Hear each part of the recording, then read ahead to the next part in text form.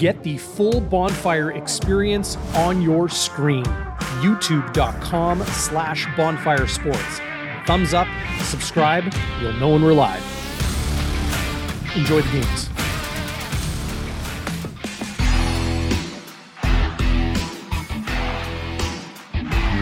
Away we go, Banjo Bowl 19 on tap. IG Field will transform into the madhouse on Matheson Saturday afternoon for, in my opinion, the biggest regular season game in Canadian sports, bar none. The Riders enter Winnipeg coming off a 32-30 overtime win in the Labor Day Classic. The Bombers trying to hold off the BC Lions and the Roughriders in the West Division. So much to get to on the pregame show, and we'll bring the man you paid to see in right now. Chris Walby, the legend, the Hall of Famer, the greatest offensive lineman to ever play the game. And maybe that's a bit of a, I used to say that back in the radio days, Chris, maybe a subtle hint of what's to come here on the program. But how are you? How was your week? And how did you see that game shake out on Labor Day in Regina? Well, we watched it. As you know, I was at the lake and I had about 20 people. We pulled the TV outside, watched the game. It was so up and down. Even the way they started with the onside kick by Lothar, I thought was an incredible start by Saskatchewan. Listen, I picked the Bombers to win that game. I really thought they would. I got to give this Dolegala credit, man. He really hung in there. He throws the ball extremely well. They just played well. Aside from that bonehead move by Peters, the rush end, what's it, Pete Robinson? What his name is? Yeah, Robertson. Pete Robertson, yeah. Suspended one game, will not play today. And that will affect them. Now we'll find out how the replacements are going to do a lot of rotating, I hear. But having said that, I thought it was an exciting game. I know we didn't get the result we wanted there, DB, but I thought it was a great game. Very entertaining. It was. It was definitely entertaining. What wasn't so entertaining for Bombers fans, though, Chris, was the incredibly slow start for the Bombers offense. The special teams, both the return game and cover teams, not good at all. Not good at all. And what's more concerning to you right now? Zach Collaros, the very sluggish start the Bombers have shown a few times this year, definitely showed it in the Labor Day Classic, or the special teams where there will be a change in the Banjo Bowl in Winnipeg's lineup. We will tell you those details in just a minute. What scares you more? I think it was a combination. I mean, obviously you want to get off to a good start. Zach was I believe it was 3 of 5 in the first, almost a quarter and a half. Very Zach-like. They just struggled. It seemed like they were doing things. I mean, they've got great running game. They got an offensive line play. Well, they just didn't seem they could click on offense, and they can't get behind the 8 ball early again. Because Saskatchewan, the first thing they want to do is take the crowd out of it, right? You want to make sure they can put some points up quickly and make the Winnipeg crowd go away. But I'll say this, special teams, I'm not talking about kicking. I'm not talking about punting, but they're cover teams. And this has gone on. Calgary, Montreal. Now we saw Saskatchewan, Mario Alford. We talked about this on our podcast last week. Mario Alford can take it to the house every time. And it's a game of field position. And they just keep getting the Saskatchewan Roughriders excellent field position. They got the crowd. The 13th man was right behind them. The Bombers really got, and you know what? I know we'll talk about this, DB. They miss Mike Miller big time. I never thought I was going to say it. He's the GOAT, greatest of all time special team player. They do miss him, man. I mean, they need somebody to take the reins there, stay in their lanes, make sure they're covering smart, don't overlap, don't try to do too much, because if you let Alford go again, he's going to beat us again. So, I mean, crazy. Yeah. Absolutely agree with all of that. The special teams, the Bombers will make a change. We're going to get into the depth charts. We'll look at the Riders lineup changes, and more notably, we'll look at the Blue Bombers lineup changes. Jamal Parker will enter as the punt and kick returner. Greg McCrae has been moved to the practice roster. The Bombers did a lot of juggling with their roster this week. Some players are ready to come off the 6-game injured list. We're going to give you the details on that. We'll talk more about Zach Collaros, Brady Oliveira, the Blue Bombers I don't know, Jekyll and Hyde offense, if you will, and we will get some perspective on the suspension on Pete Robertson, who will not play in the 19th annual Banjo Bowl Saturday afternoon at IG Field. But right now, very excited, very, very excited for this, Chris. Banjo Bowl's a special game, and I thought, you know what? I think I should reach out and try to bring in a very special guest. The Banjo Bowl, often a reunion for fans here in Winnipeg, as Rider fans and Bomber fans from Saskatchewan make their pilgrimage east to the Manitoba capital. People, catching up, end of summer, reminiscent on old times, right? We're nearly at 20 Banjo Bowls right now. So let's bring in the man who named the game. Here he is, Troy Westwood. How are you, brother? Good to see you, man. Doing good, boys. Westy, like old times, buddy. Like old times. Like the old times, yeah.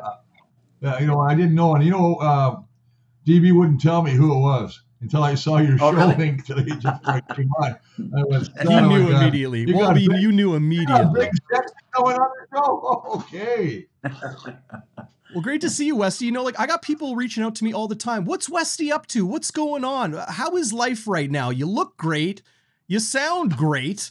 And that's saying something, because you were always looking and sounding great. I even wore my tight collar t-shirt in homage to you, my friend. In homage to you. Our old days at TSN Radio, and be like, oh yeah, Westy's got the guns showing. How are you? Things are going great, man. Professionally with my job is great. And then also the family's happy, healthy. Everything's going fantastically in that manner. Spending a lot of time on the pitch coaching U15 soccer team with my son, and a fantastic squad we put together. So having lots of fun. Very busy. That's awesome. That's awesome. Do you miss us? That's what I want to know. Of course. So we had a lot of fun. Eating, watching the games. Both of us getting scared at times because, Bluto would get angry at the officiating or something like that, right? Bang the desk. And we had a lot of fun. That was a lot of fun back in the old days. No, but now your summers are a little bit free. Something, I often share with people is that, both of you guys, you played the game for a long, long time. And then you both moved into broadcasting roles, television, radio, now here with Bonfire Sports. You guys have never had your summers free. How does that freedom feel for you, Troy, now that you got a young family, or growing family, I should say, probably at this point, and, you get to spend some time? Oh, boys, that's a great question. And when we first started at TSN, in the morning show, and then under Chris Brook, I believe it was, okay, we're going to start covering the Bombers and doing the show that the three of us took part in. I was like, oh, yeah, that'll be so much fun, talking Bombers and Bluto and DB and stuff like that. And then I remember the first game, I was like, it dawned on me at that point in time, I just gave up my freaking summer again. And I was like, holy cow. So, the time frame that you give up to either be a part of the Bombers, to be a part of the broadcasting situation, having summers is magical. That's for darn sure, especially where we live, right? There's not a whole big window for that. So we do what we can to make sure that we cherish and have as much fun as possible on those warm days that are all too few for us. Yeah, no doubt. Well, hey, I want to give a shout out. How's my buddy that used to be at the broadcast booth all the time? Titus, I call him Trey. He calls me Santa. But Trey, how's he doing? Trey, and it's funny because your name came up again, Santa, for one of your legendary Christmas party. Right? Mom's all geeked up, and I think she's training for that a little bit. But but yeah, Trey's doing awesome, man. And he had so much fun coming and sleeping on the ground on the late nights or eating with us, and he loved being around you, Bluto. Yeah, we miss Trey a heck of a lot. Miss you too, Troy. That's for sure. Your perspective on the Bombers so far this season. Let's hear it. What's Westy's take on the blue and gold? I was speaking with Huss earlier today, and I wonder, Chris, and of course you were, you've got some jewelry on your fingers from a remarkable time frame, but I wonder if going back to either the heyday of the mid 80s there until the early 90s sort of thing, or any of the Kenny Played, Bud Grant, has there ever been a time frame that we're seeing here under Mike O'Shea of such richness for the organization? Is is this the absolute most glory sort of filled time frame? I wonder here, just under the direction of O'Shea with Kyle Walters and of course Miller being at the helm of everything. But what they've done and what they've created is just magnificent, isn't it? And that horrible era of Joe Macken where you could pay someone 10 grand more, offer 10 grand more in the CFL, which is a sizable amount on a contract, and they would be, no, I'm not going to Winnipeg. Where now you got players taking pay cuts to come here just to be a part of the culture and such. It's just so much fun to witness and watch, listen to people talk about. They've truly got something spectacular going on in there. It's funny, Westy. I look back and great two comments there. I think the '80s were great, but I think the Kenny Payne era where they won 4 Grey Cups, that might be the closest thing to what they have. But you're bang on. The culture that O'Shea and Miller and Walters have created here, have players wanting to play in Winnipeg now, taking a pay cut to play in Winnipeg, and they're perennial Grey Cup champs every year. I mean, you look at that one field goal they got blocked. They could have been 3 in a row. So I mean, and they're in the hunt again. You got to give credit where credit's due. This is probably the most dynamic years that I've seen as a former player and now as a fan. I think they've just done a great job, and I think that I hate to throw that word dynasty out there, but I really believe they're creating something here. Yeah, and it's dynastic. At the very least, we can discuss it. And hey, this is knocking on the door of dynasty, and certainly within the realm of dynastic at this point. And such a wicked response to the drought, right? Like you've got already now, I think, because of the time that's passed under O'Shea and the success, you have a certain generation of Bomber fans are like, there was a drought. Who are those losers that took part of the team from 91 on in that whole generation of Doug Brown and Stiegel and all those other losers that played on the team that didn't win a championship. Who are those guys? What's that time frame all about? But the response to that drought, to what has happened since then, the opposite ends of the spectrum. Yeah, it's just an afterthought now. People don't realize that, right? They've been spoiled with the riches the team has. So, yeah, it's interesting to watch. I mean, but having said that, Wes, I want to get your little feedback on the Bombers of late. Listen, I don't want to put any connotations on this, but I don't feel like it feels like Zach's a different kind of cat last little while. Slow, uncharacteristic throws, trying to force situations, what I never saw him do before. Last week, another interception. I mean, he was 3 for 5 going into the. And I realize it's a combination, as well as I do, the receivers, the offensive line, and everybody else. But it just seems like he's not. I don't want to say not a shark, but it just doesn't seem to gel right now. It seems like something's a little stalled. Yeah, like he's not at the level that he was at in what is arguably, boys, for all of the leagues, all sports, the comeback story. What he did right when the Bombers first secured him, everybody was like nervous. The first shot he takes, and I remember we were in the room together, and I believe they were playing Calgary, and he got smoked. And I think we all stopped breathing, and then he bounced up, and then of course has gone on to accomplish what he has here, which has been such an incredible story. But I wonder, what you're talking about there, Bluto.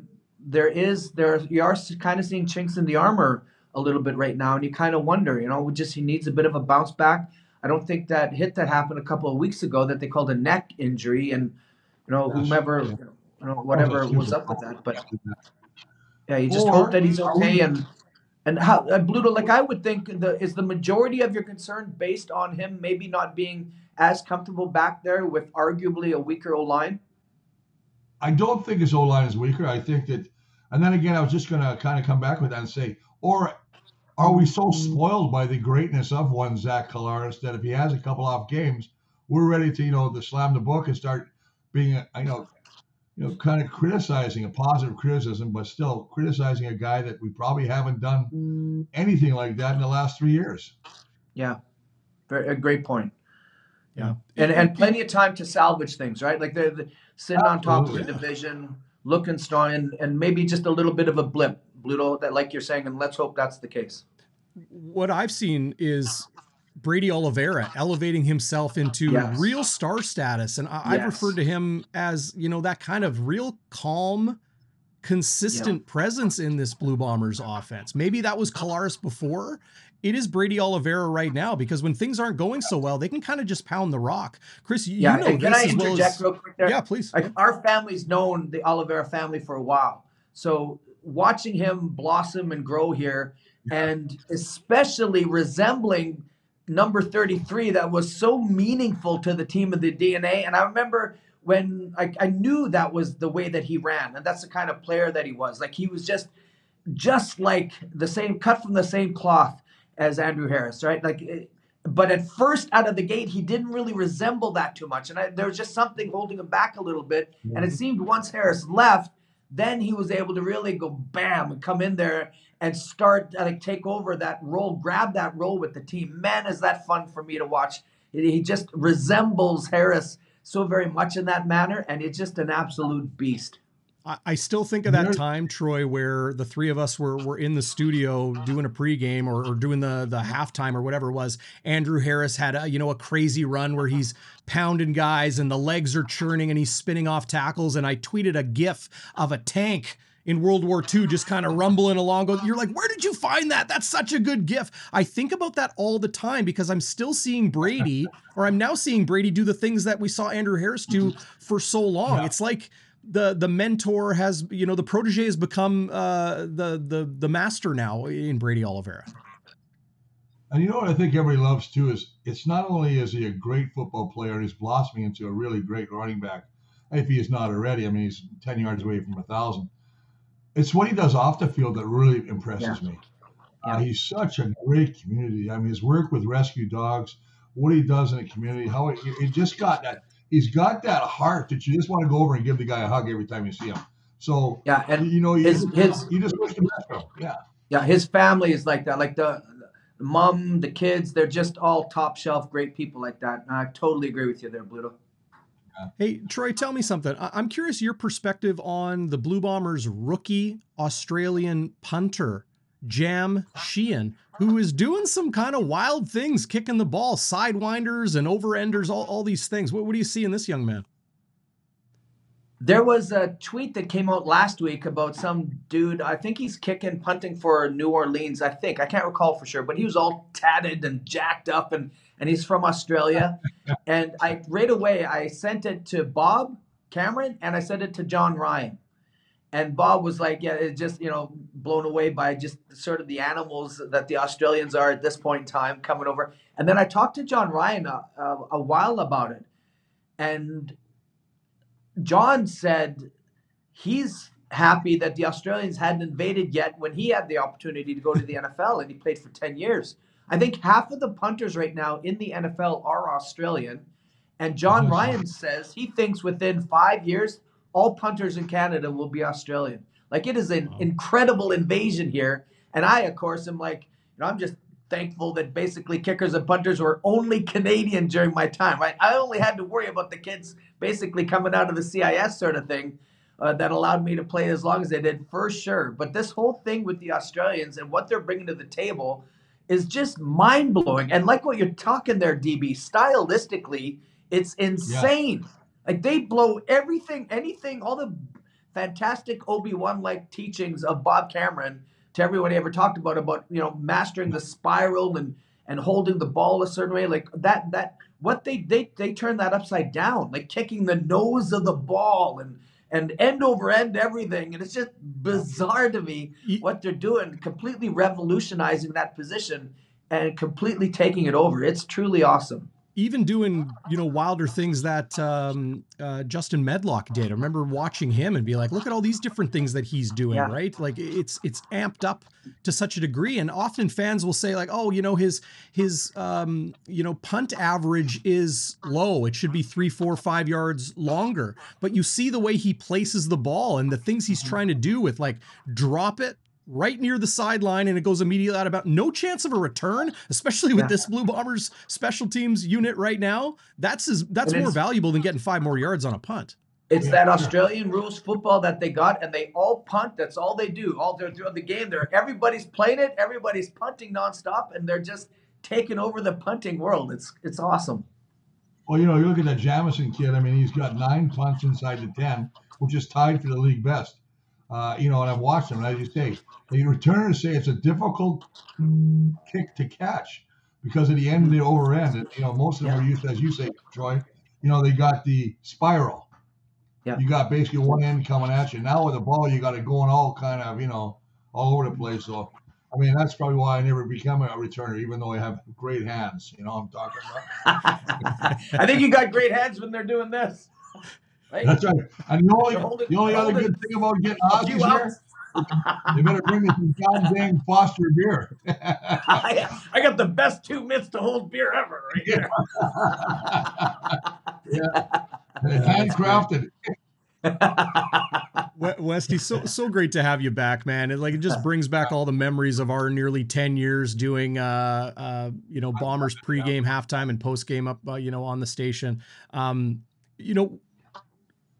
Walby and I haven't gotten to it yet, but it's obviously been the predominant storyline this week, and that is the headbutt that Zach Collaros received from Pete Robertson in the Labor Day Classic, the 1-game suspension the CFL swiftly handed down a matter of hours, frankly, immediately the next day, that afternoon on the Labor Day Monday. Your thoughts on that, Troy, and maybe the landscape right now of quarterbacks, protecting them, and how Zach Collaros has been quite adamant and clear of how he feels the CFL is doing in that department.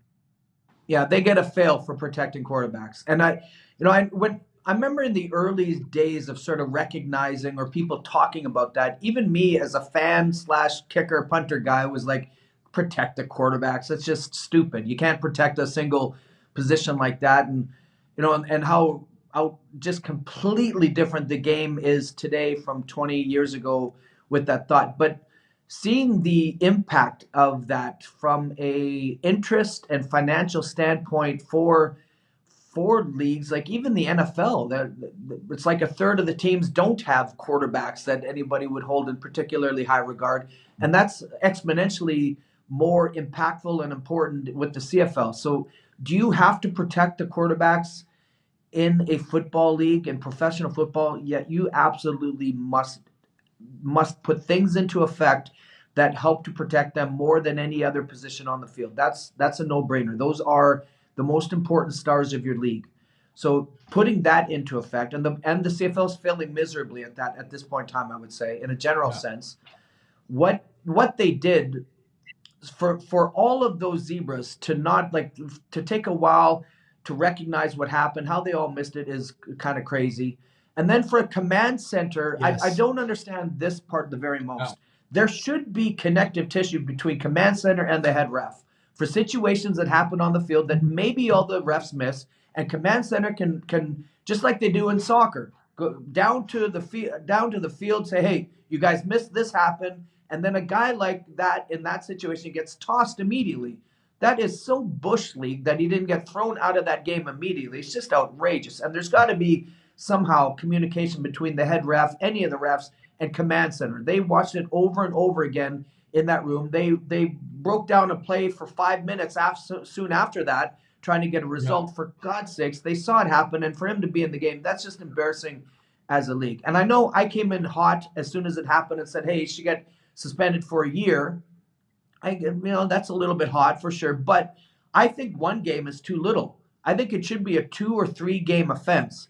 Now, pushing aside the concern we have about Zach Collaros and that, part of his body, the head and the brain, all the rest of it, that's an unforgivable assault or play on a quarterback. You just can't have that. So 1 game should teach him a lesson, probably, right? No check, miss a game. But I would like to ideally have seen 2 or 3 games. I think in all sports across the board, boys, hockey, football, you name it, any sport, suspensions are the ultimate enforcer and rule teacher for players, right? If you hand down those suspensions with an iron fist, you will change the way players play a game.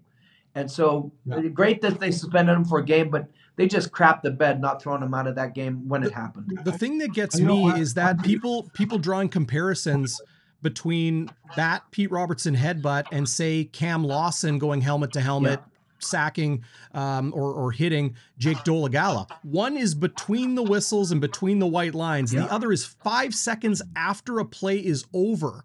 Like, one is nightmare. football, one is not. That's confounding to me. And then to hear Mike O'Shea talk this week, and if you missed it, you guys can all go back to Bonfire Midweek with Zach and I, break it all down, and O'Shea's comments after the game and then during the practice week, same with Zach Collaros. But O'Shea saying, you know, his understanding is that there is that communication between command center in Toronto and the officials on the field.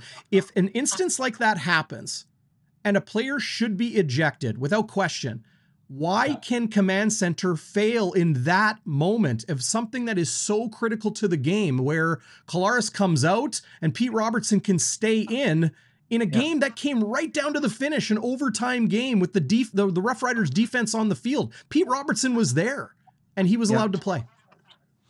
Yeah, see, for me, it's about one more thing, and I think it's consistency. There's no consistency. You look at the one that I think Montreal, that late hit when he dived on the ball when Zach threw the football up and tried to make something happen. He got intercepted in Montreal. Yeah, it was Montreal. No penalty called on that one. That's where he jammed his neck.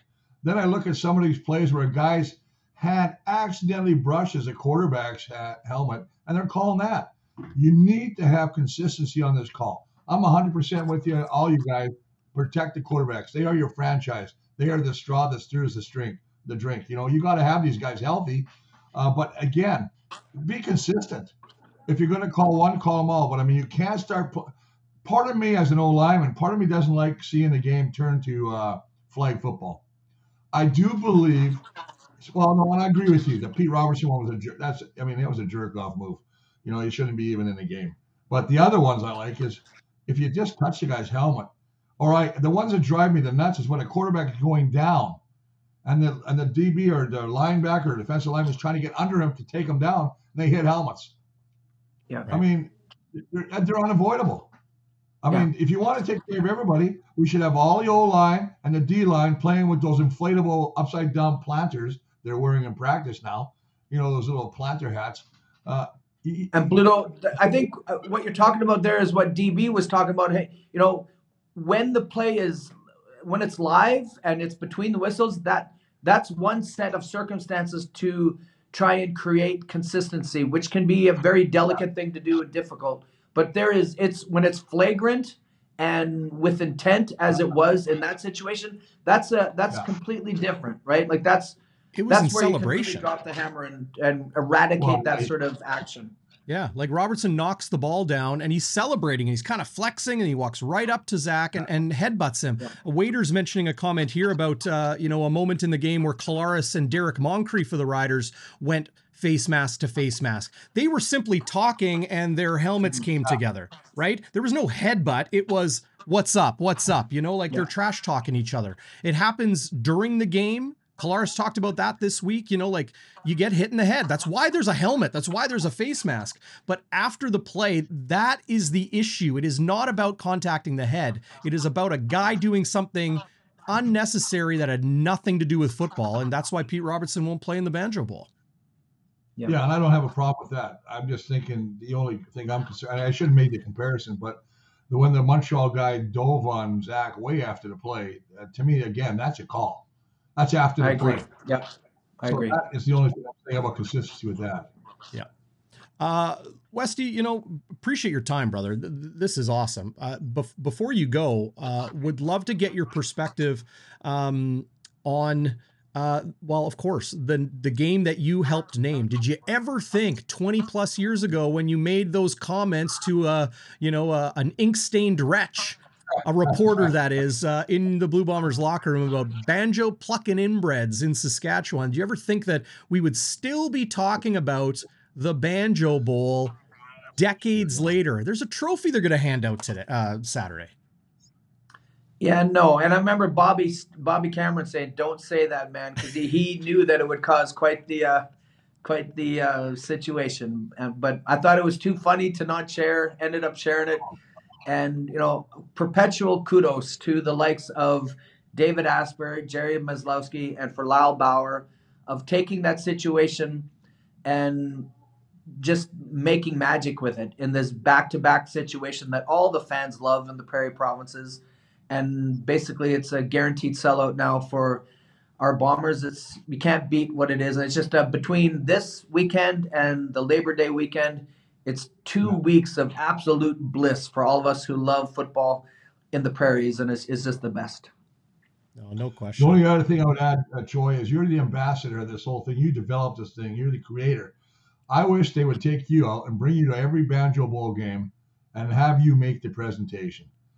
You could have some fun with it, but I just think you because you're the man. I mean, you can't have somebody from whatever it's Wade Miller. Or I don't know who even hands it out, or if they just put it on the sideline for the winning team to grab. But I can't. I just love to see it. And then if Saskatchewan wins it, you punt it to them. Hey, Westy, won't keep you for any longer. You get back to Trey and your beautiful family and enjoy your post Labor Day summer weekend upcoming here. That these beautiful days dwindling away, but so good to have you back with the boys. Thank you, Westy. Miss you so much, brother. Take care, brothers. Always great seeing you, Bluto and DV. Take care, boys. Yeah, Troy Westwood, the man who named the game, joining us here on Game Day Winnipeg Banjo Bowl edition, the 19th iteration of this Prairie rivalry rematch on tap Saturday afternoon at IG Field, aka the Madhouse on Matheson. Chris, Troy just mentioned it, guaranteed sellout every single year. And kudos to Hustler. I think he was one of the guys that really led the charge of moving this game from Sunday to Saturday because, the Labor Day weekend, they give those Rider fans or people traveling into the game a day to get home on Sunday, like Bomber fans have coming back on the Labor Day Monday. Also, the NFL kicking off week 1 on Sunday, but 33,000 plus will be on hand for this game. It's such a great atmosphere. It's funny you say that too, because first off, I'll give a kudos to one of the guys on the comments. I forgot, I didn't catch the name, but he's actually listening in from Thailand. Yes. So that's crazy when you think about that. But hey, yeah, you know what? I totally forgot about the fact that one of my pet peeves was they're playing it on a Sunday. I hated Banjo Bowl on a Sunday for the very fact that you just stated. Nobody can really enjoy it. Nobody wants to get a little crazy because they got to drive home. So for me, this is fantastic. They come for the weekend. They have a great time. Bam. We got a great game. It's going to be great weather again. Nothing too hot. 22, 23. Sunny, though. We've been lucky. We have just absolutely. And that's a great comment there, SNAS. Westy is the all-time Bomber leading scorer. He is. And I definitely think that he should be in the running to be on that Ring of Honor. That'd be a well-deserved honor for him. I would love to see that happen for Westy. Well, it's part of our heritage too, right? Like Westy's a local kid, right? And played for so long for this team. And the team's all-time leading scorer, Mr. 661, right? 661 consecutive converts made. Of course, when the converts were a lot shorter, but he was automatic. It's funny. There was a comment, and we didn't get to it. And I apologize to the guys, the great people on the line here. They wanted to ask Westy his comments on Sergio Castillo. Yeah. And I didn't get to that, but I'm sure he'd be saying, that Sergio he's playing very well. I mean, listen, this is a game, and I'm going to compare Saskatchewan now. Sergio at one time was 18-18. Right now, you go to Brett Lothar, he's 18 of his last 18. 5 for 5 last week. We got a game with 2 great kickers, absolute great kickers. The thing that differentiates me in the special teams, it's not the punting or the field goals, it's the return game. We got to find a returner. We missed Janarian Grath so bad. He's a game breaker. And I know they're going to go with Jamal Parker, and hopefully he can do some stuff. But when you got a guy that can really tear it up in Mario Alford, boy, I tell you, that's, to me, when you go down and you go, okay, advantage Bombers, advantage Saskatchewan, big advantage Saskatchewan on the return game. Well, and the other thing too is, I'll pull it up right now. That's the Blue Bombers depth chart for the 19th annual Banjo Bowl, and let's see if I can get it straightened out here. The injured list has some changes this week. Now, Alden Darby placed on the 6-game injured list last week. Shane Gauthier remains on there as well. Janarian Grant has been on the 6-game for 6 games. He has now been placed on a second stint on the 6-game injured list. So it's going to be October, likely, not for sure, but likely, before we see Janarian Grant back on the field. Is not practicing with the team yet. Mike Miller remains on the 6-game injured list as well. Teadric Hansen closing in on a return. He will not play in the Banjo Bowl, but there are your changes from last week. In is Malik Clements, who comes off the 6-game injured list, will line up at weak side linebacker behind Kyrie Wilson. Jeremy Murphy, the Blue Bombers 2023 draft pick, Canadian receiver, steps in as Greg McCrae goes to the practice roster. Fullback Connor Burtonshaw comes off. So Clements will play a lot of special teams, Chris, and help spell Adam Bighill and Kyrie Wilson in the linebacking core. But nice to see Clements back. He's a player. Yeah, they're very happy to have him back. He's a ball hawk. He goes there. He's a heated missile. He loves contact. He's always around the football. Before he got injured, he had 19 tackles, a couple forced fumbles, interception. Listen, you got to love the way this guy plays football. So it's a big addition to get a guy like that. And as you say, even on special teams, which I think they really had to take a look at when they looked at the McCrae situation versus the Clemens situation. You're not getting the return from McCrae, but we got a great cover guy and a guy that can lay the leather on a returner in Clemens. So to me, it's a smart move. Yeah, he's a fast player too. He can really run. So exactly, you can't keep letting these teams come in here and basically own the return game. So I think it's a great move by the Bombers getting Malik Clemens back. Yeah, there's Jamal Parker lining up at kick and punt returner in place of Greg McCrae. McCrae was handling kick returns, Parker punt returns. Parker will now take over both duties. The Blue Bombers offense as a whole, relatively unchanged. Just the Navy SEAL, Damian Jackson, at fullback. He gets he's getting more and more offensive snaps from game to game, Chris. It's been interesting how Winnipeg's offense uses tight end sets, double tight end sets with Dobson and Tui Eli. A lot of people out there saying his name wrong. It's Asatui Eli, or Tui, as he goes, for short for one of his first names.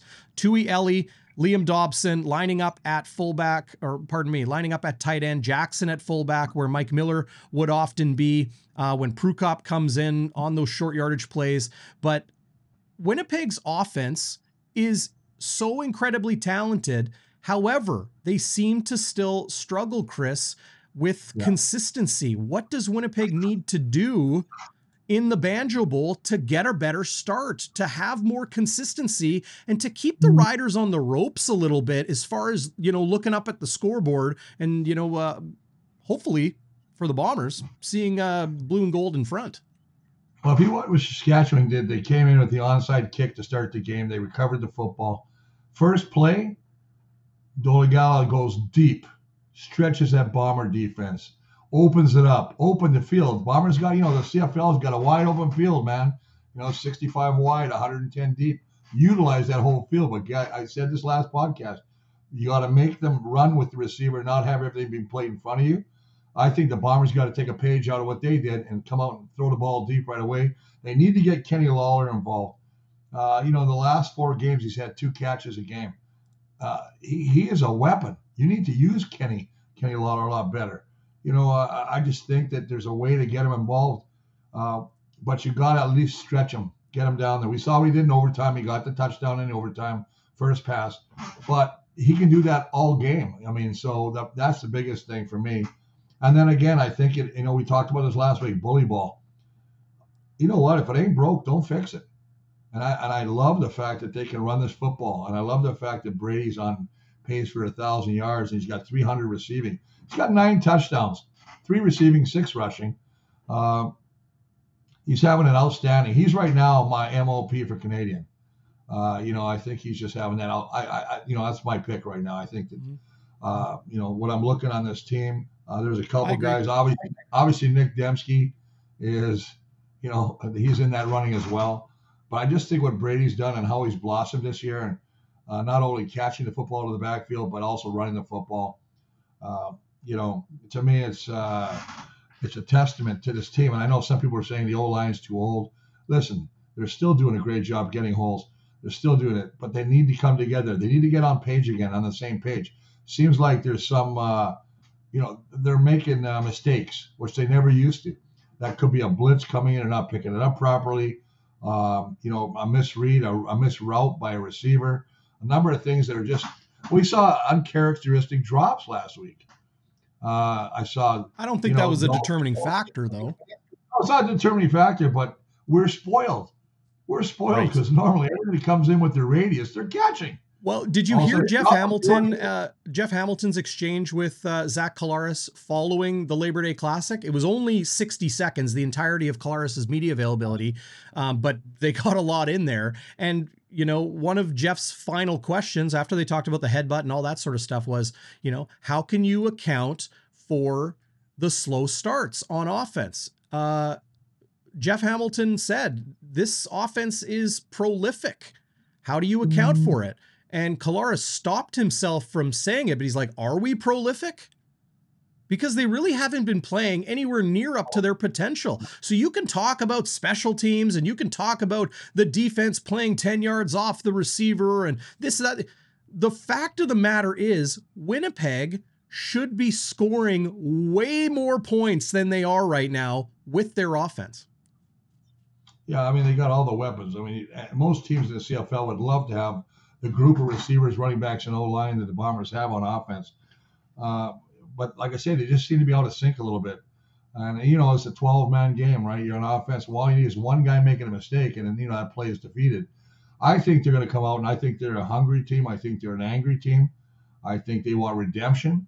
I really think the Bombers are going to come in out tomorrow and lay a beating on these guys. Now, it's interesting. There's a comment by there, Jackson. If you go back and look now, people are saying, what have they they've taken our defensive ends out of the game. Every team we're playing right now, they've taken them out.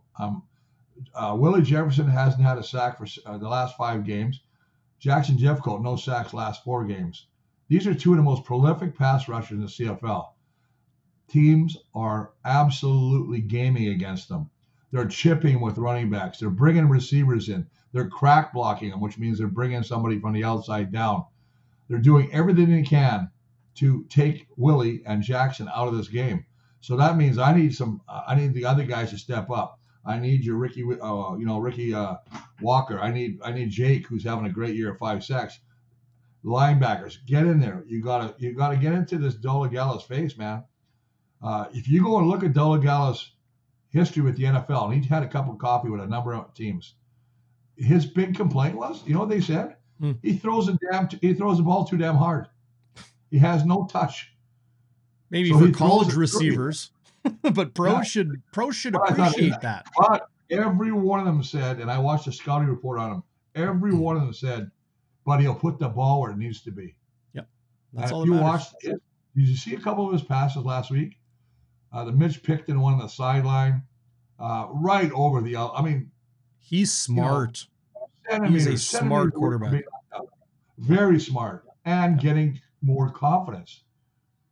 And that comes with every game he plays. He's won 2 games in a row. He's beat 2 great teams in BC and Winnipeg. So he's got something to hang his hat on right now. And I think if you want to stop the Dolagallo train, you got to get after him. He hasn't been sacked, I don't believe. He has 1 interception. Hasn't thrown the last 2 weeks an interception. He's got 4 touchdowns. None against the Bombers last week. But having said that, let him down the field where Lothar kicked 5 field goals. Can they live off field goals again? No. They're going to have to put the ball in the end zone, but so are the Bombers. You know what I'm talking? Bombers need to put some big points, and they got to pull away. Yeah. And I think you hit on that. The number one thing for me is you cannot slow start again. They've done it 3 games in a row on Montreal, the last game, and then again, obviously against Saskatchewan. You can't do that. You just can't do that. Want to respond to One Bird Fun Bird who's watching live on YouTube. Everybody out there in the live chat, great to see you. Thanks for joining us here on the pregame show. bombing. They got 97 their last 2 home games, the Blue Bombers. I understand that, but they scored 19 points against Calgary. They scored 29, or pardon me, they scored. It's what I'm trying to say is it's not consistent. They should be consistently scoring more. It's really the slow starts. They should be scoring early and more consistently. It's, pick sixes are a lot of those points too. So, I understand.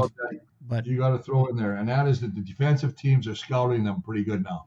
Hey, Chris, I want to mention, before we get to your keys to the game, I do have to mention Heart to Home Meals, new sponsor here on Bonfire Sports. Heart to Home Meals believes life should get easier with age. That's why Heart to Home has created a service with lifestyle, tastes, and nutrition in mind. Order online or by phone, and one of their friendly delivery team members. Oh, hang on, I'll get it here. There we go. One of their friendly team members will have delicious meals delivered straight to your door. No contracts. Order as often or as little as you like. It's easy. hearttohomemeals.ca or call 1-866-933-1516. Great to see them on board here on Bonfire Sports. And thank you as always for your support. And then, of course, it's football season. The Winnipeg Wolfpack, a group of tackle football players in our community aged 16 and up. The Wolfpack welcome a diverse group of athletes who love the game, and they travel to play in different cities across Western Canada. Experienced coaches promote growth and development in every player and work to grow women's football. Wolfpack currently recruiting athletes who want to be empowered and find new opportunities within the game. While playing games right here in Winnipeg, the Wolfpack are looking forward to upcoming travel events in Canada and the United States. In just a couple weeks, they will go down the road to North Dakota, September 23rd. If you want to play football, a young female who wants to play football, get more details at info.wpgwolfpack@gmail.com. So big thanks to Winnipeg Wolfpack and Heart to Home Meals. Chris, everybody can find more information on them in the video description below. Let's get to your keys to the game.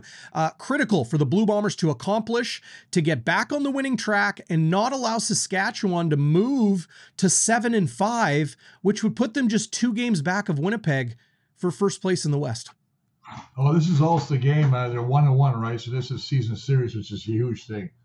I think on offense, we've talked about this. We beat this to death already. I mean, they got to get off to a better start. So I really do believe that, I want to see bully ball continue. I love the fact they run the ball effectively. But I got to say something, and that is, if you want to run the ball even more effectively, you got to stretch this defense. So if I'm Winnipeg, I'm throwing a number of deep balls right off the bat. I'm coming right out there, and I'm saying, you know what, I'm threatening you right now. I'm going to make those DBs run over receivers. I'm going to get Kenny Lawler, and I know it's all about Dalton Schoen and those other guys, but I'm going to get Kenny Lawler involved early and often. On defense, you got a dog, Dolegala. You got to get after him. I mean, this is a guy who's getting way too comfortable. He's got 2 wins against 2 great teams, and you got to keep Saskatchewan in second along. They are not a very good team if you put them in second along. Last week, they're only 8 of 23, which is like 35%. So that's what you have to do. And on special teams, one thing, I've said this and I say it again, tighten up on those coverage games, man. You cannot let any returner, in this case, Mario Alford, have a game like he did last week, because if you start losing the game of field position, you're going to lose the game. I like it. Chris, you got final thoughts outside of your keys as we wrap things up here on Game Day Winnipeg Banjo Bowl edition? You know what? My biggest thought is that I actually had so many people wanting tickets to go to this game. It's a hot ticket. Then I end up giving my tickets away. Just to special people in my life who are wanting to really go to the game, some who haven't been to a game. I wanted them to experience that Banjo Bowl experience. I just think it's going to be a great game, and I'm just looking forward. That might be them right now. They're calling for tickets right now. No more tickets, guys. Get away. So I just think it's going to be a great game. Bombers are going to win. I'm telling you right now. And I'm going to say by 12 points.